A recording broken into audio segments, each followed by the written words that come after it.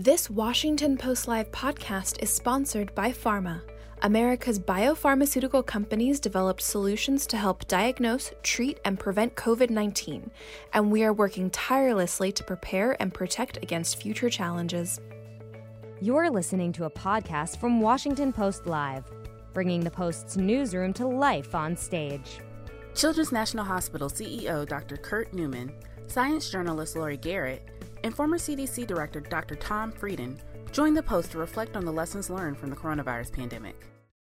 Good morning and welcome to Washington Post Live. I'm Paige Winfield Cunningham, a health policy reporter here at the Post and author of the Health 202 newsletter. And this morning we're going to be talking about lessons learned from the coronavirus pandemic. And for my first guest, I'm delighted to welcome Dr. Kurt Newman to the program, and he's the president and CEO of Children's National Hospital, and he's with us to talk about how children are being affected by the coronavirus. Thank you so much for joining us, Dr. Newman. Great to see you, Paige. Thank you. So a lot to talk about here, but I want to lay out some numbers for our audience first, because I know this perspective is important. When we're talking about kids and coronavirus, a little more than 2,000 kids under age 18 have been hospitalized for COVID-19, and nearly 300 have died from the illness. And that's roughly over the last year. And I'm wondering if you can talk to us a little bit about the impacts that you've seen on kids, particularly as I presume you've seen some of them arrive at your own hospital. Absolutely. And thank you for spending some time on this topic. You know, I think there was a myth that started early with the pandemic that children weren't affected. And what we've learned is that children may not be seen as affected clinically. And you see all the stories in the media in terms of adults and adult hospitals. But early on, we realized that just wasn't true, that children were affected. And as your statistics pointed out, and what we've seen here in Washington, D.C., there's been a major impact. We've seen over 2,000 children that tested positive for the coronavirus. 400 of those required hospitalization, and many of those required being in the ICU. Now, the good news is we really haven't had any deaths, although there have been some reported around the country. But those kids have gotten very, very sick. And another thing we learned very early on was that there are some unique characteristics of the virus impacting children. There's a syndrome called MIS-C, or multi-system inflammatory syndrome in children. It's really been localized to children and happens a few weeks after the viral infection. And boy, do those kids get really sick, and we're still seeing that. So there were a lot of things about the virus, and we're still learning more and more. And then a big impact that people don't think about as much is the impact on mental health, behavioral health, and some of those are going to be really, really long-term in children, and we don't have a vaccine for that. Well, and I want to talk about the impact on children's mental health in a minute. But first, let me ask you this. I know that we do see a small group of children, unfortunately, die from the seasonal flu every year. And actually, in a small bit of good news, I know those deaths have been down this year from seasonal flu because presumably kids aren't out and about. But can you compare what's the effect of COVID-19 on children compared to the seasonal flu? Well, it is a great question, Paige, and what you see, and it's been pretty amazing. Shouldn't be, but public health measures work. And so we haven't been seeing the kind of flu that we ordinarily would see, or other respiratory viruses like RSV, which can also be a real killer in children. And asthma is way down. So the impact of kids hand washing, being apart from other children, not being in school maybe, has had a huge impact, and our emergency volumes are down. And frankly, that's really good news.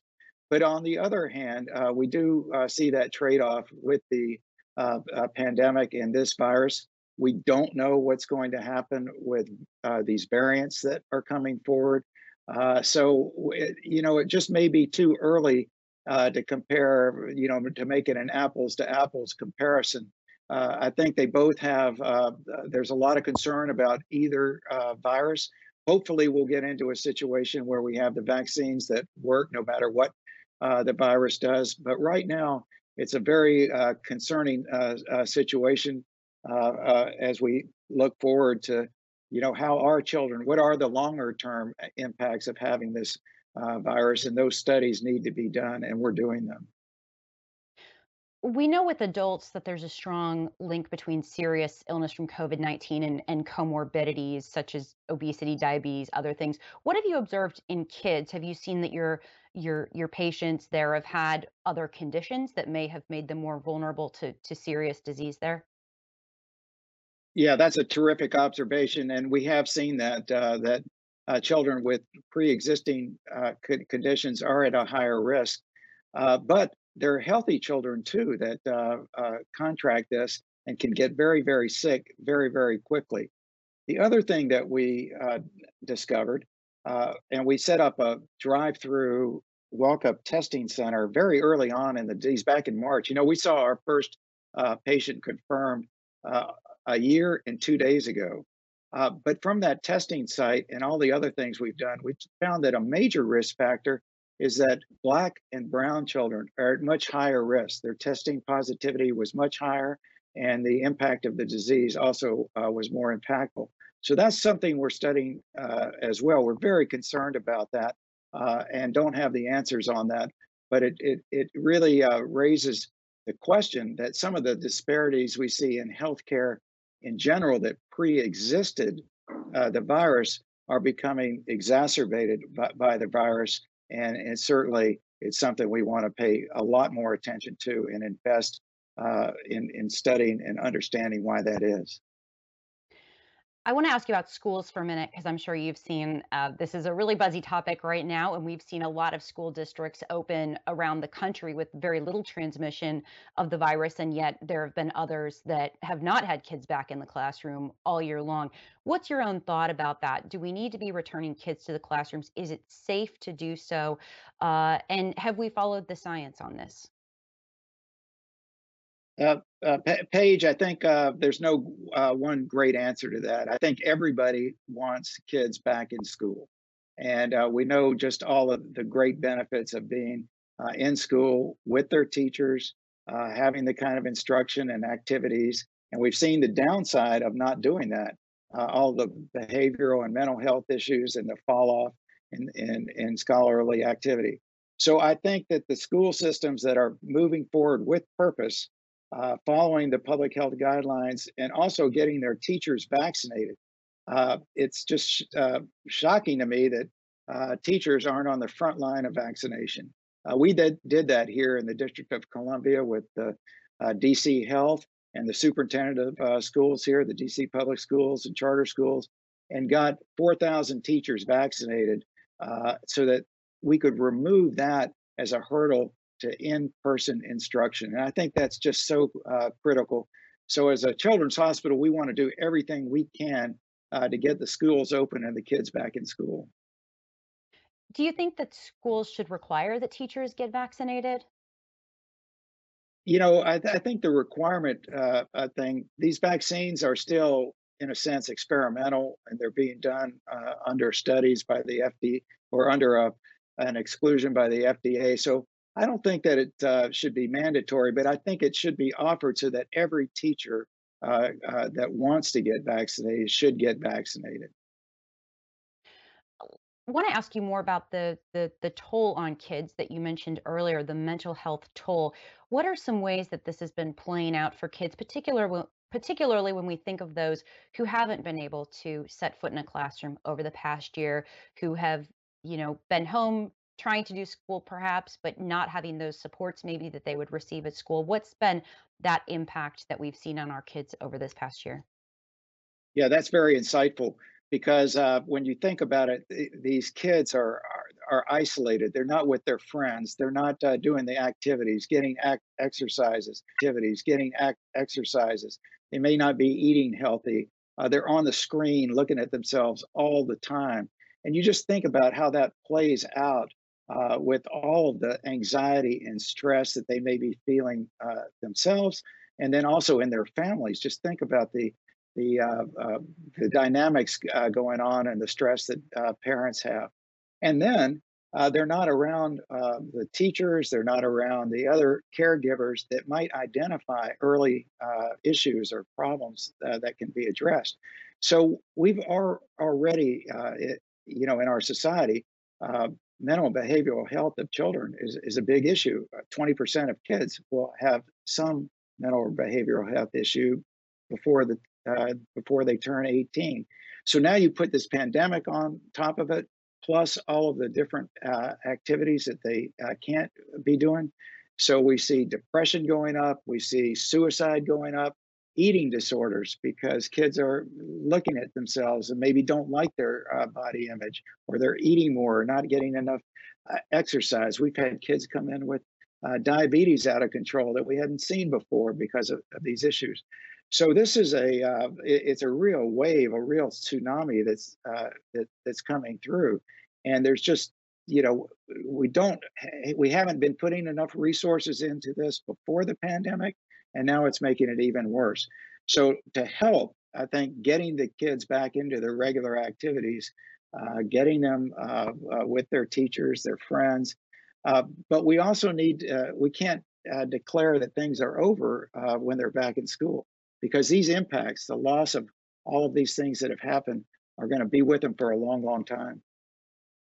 We know Moderna and Pfizer have begun coronavirus vaccine trials on kids, but of course, kids are we've seen the lowest death rates among kids, and so they're sort of last priority in terms of getting the vaccine. But when do you think we can expect vaccines for kids, and should this be something that is sort of given automatically to every kid, almost like the seasonal flu vaccine?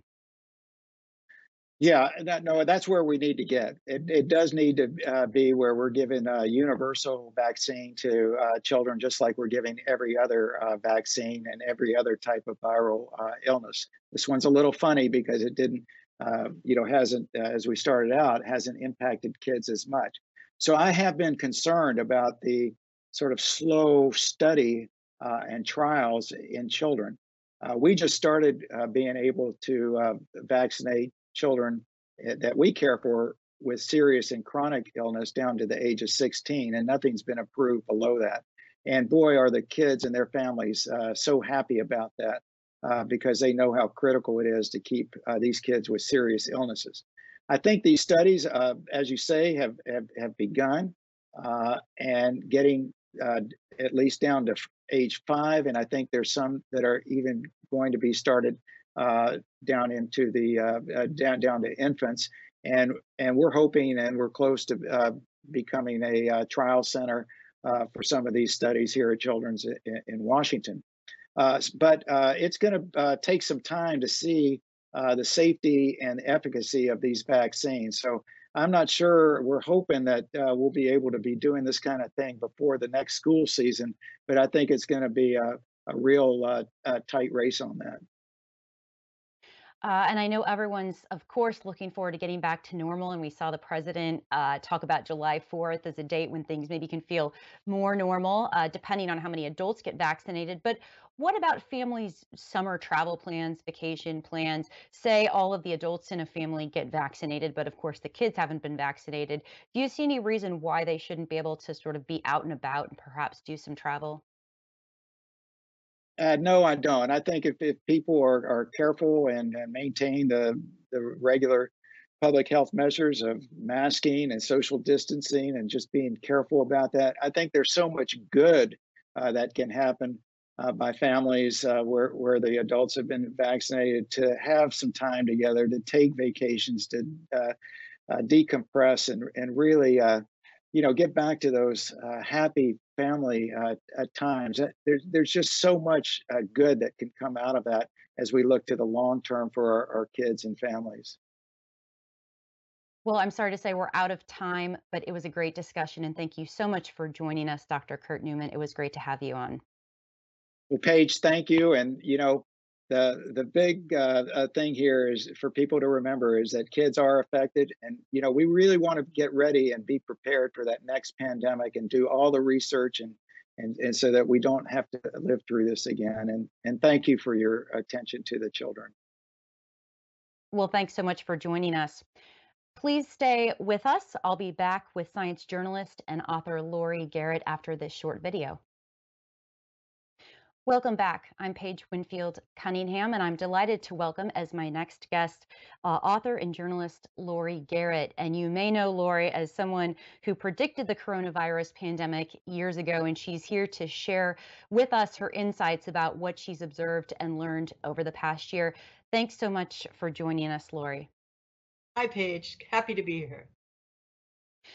I want to start off by talking about, I think, something a lot of people are paying attention to, which is all of this news about the AstraZeneca vaccine and the fact that a number of countries in Europe have suspended the distribution of that vaccine over concerns over side effects.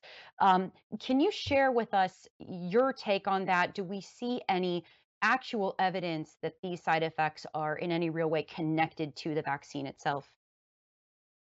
Well, first of all, I think we should congratulate our Food and Drug Administration, which looked at the AstraZeneca original phase 3 trial data back last October and said, boys and girls, you have to go back to the drawing board. This is not good enough study design, good enough execution of phase 3 trials to warrant an emergency use authorization from the United States government.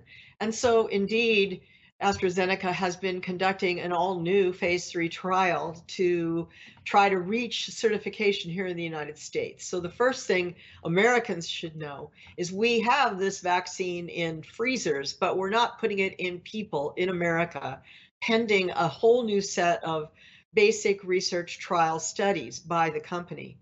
Now, what's going on in Europe is that this vaccine got an enormous amount of hype going back to early last summer. It was being talked about by Oxford University, which was bragging about its role in the whole effort, and AstraZeneca, the company, as if this was going to be the vaccine, and affordable to people in developing countries because it will be made using techniques and standards that are well understood and that can be done on a mass production basis.